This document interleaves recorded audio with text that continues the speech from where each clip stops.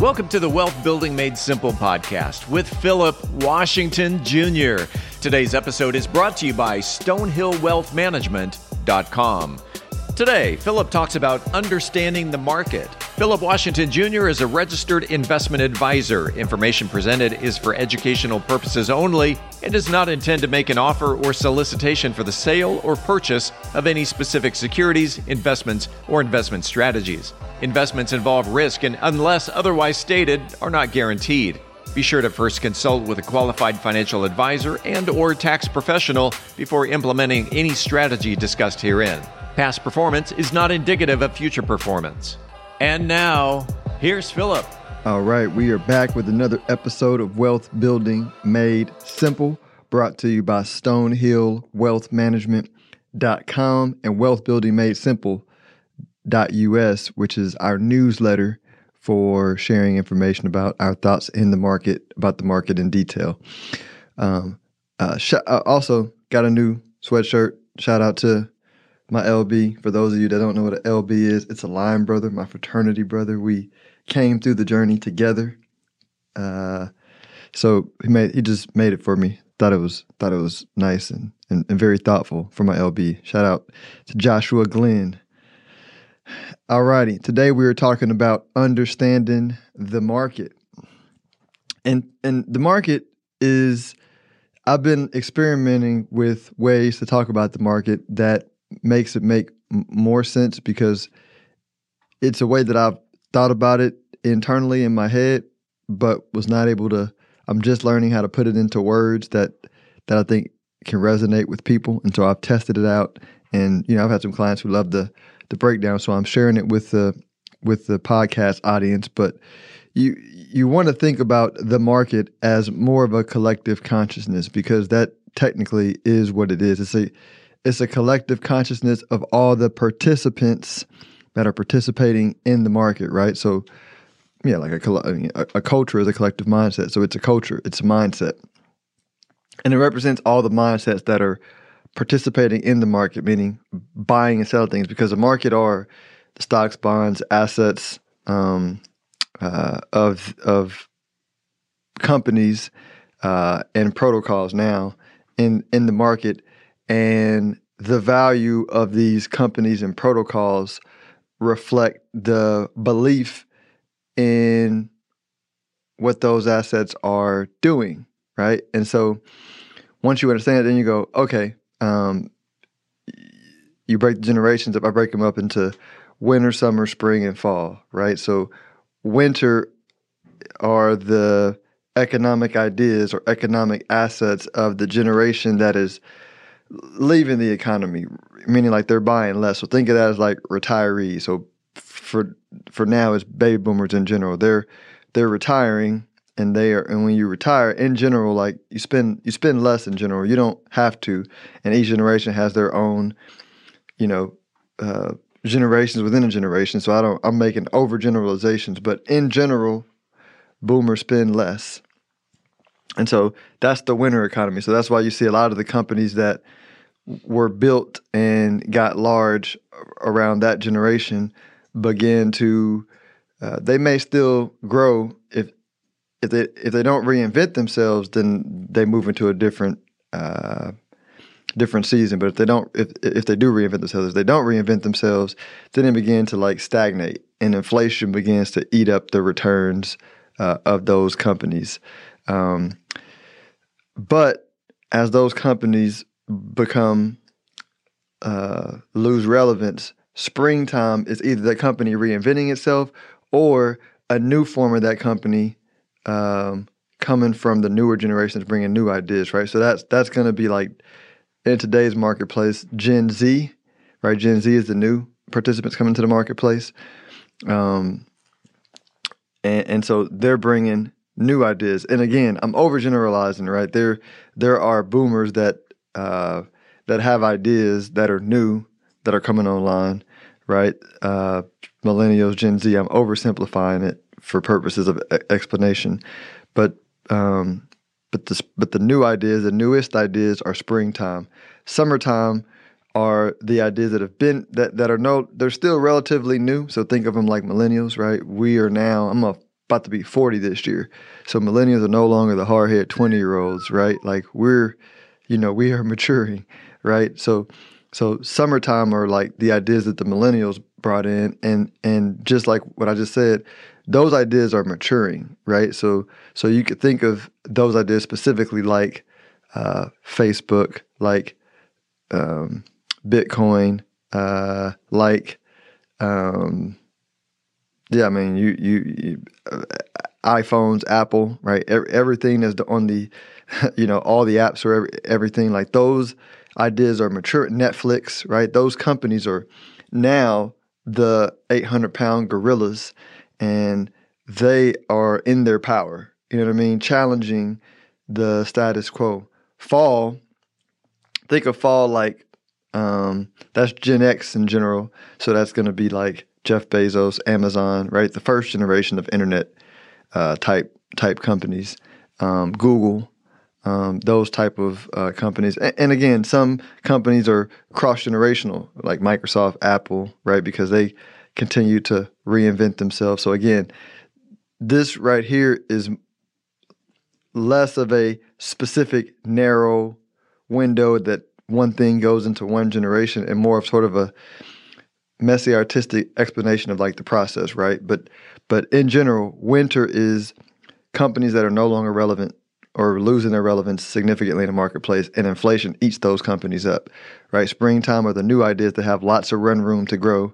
Summer are the maturing ideas, and fall are ideas that are like ripe, right? That are just ripe. They're still making they're making lots of money, and these companies are when debt begins to get loaded up on these companies to juice up the returns and expand their advantage, and over time that debt ends up transitioning them to the winner and has them gets eaten up by inflation. But when you think about the companies in that aspect, it helps you say, all right, this generation brought these companies, this generation brought these companies, this generation brought these companies, and it's also one of the reasons why I have been accused at times of maybe being overly confident in my thoughts and opinions because, right, somebody might say, how do you think you know more than the Fed chair? Or how do you think you know more than Jamie Dimon, right, who's the president of the largest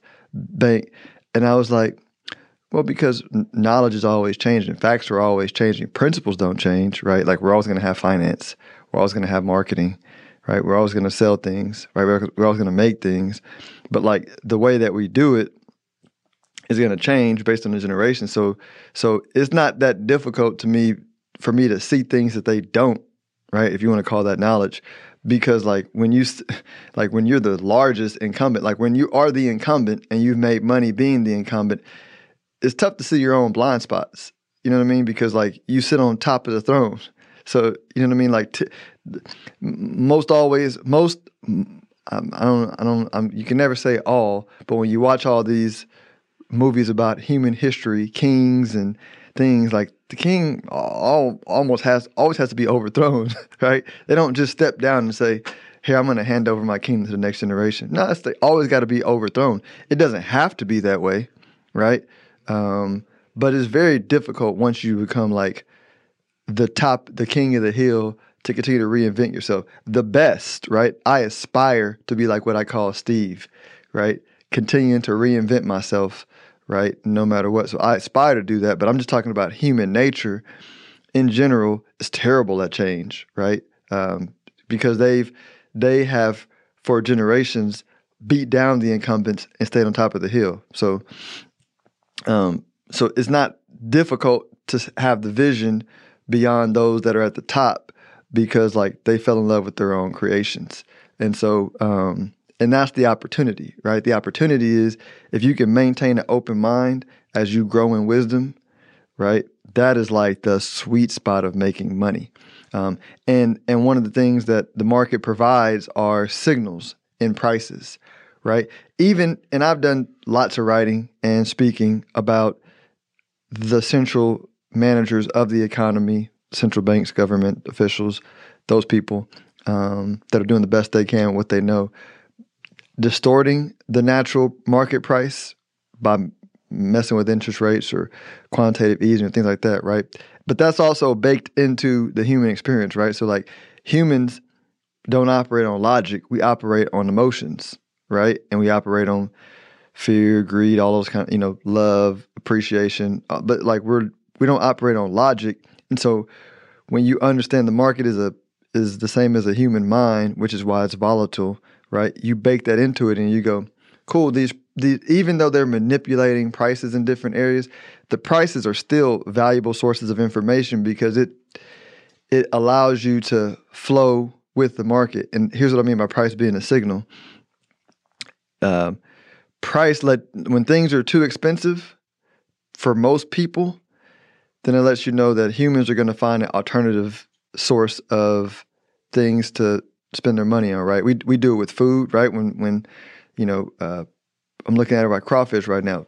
Let me backtrack. Lobster used to be a common thing to eat for the poor, right, in the Black community.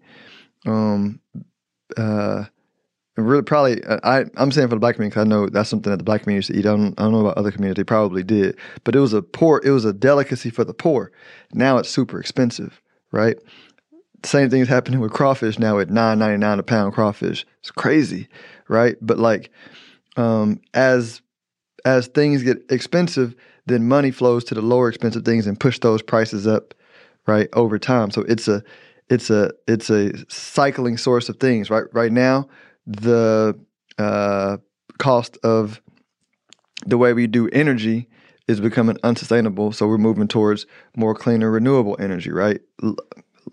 Places to live, right? When places get too expensive to live, right? We start moving to places that are less expensive, right? Like further out rural areas, right? Or what's happening right now, since office is going down in value and there's plenty of office and lots of space, you are starting to see and going to see more of office buildings in the city turning into multifamily, which helps with the housing situation. So humans, like, we're great at looking at price and coming up with solutions. And the people in the middle that think we need to manage the economy and try to figure it out, like, they can do what they're going to do, but they're just providing resistance, right? Because the market's going to figure it out, but just naturally, right?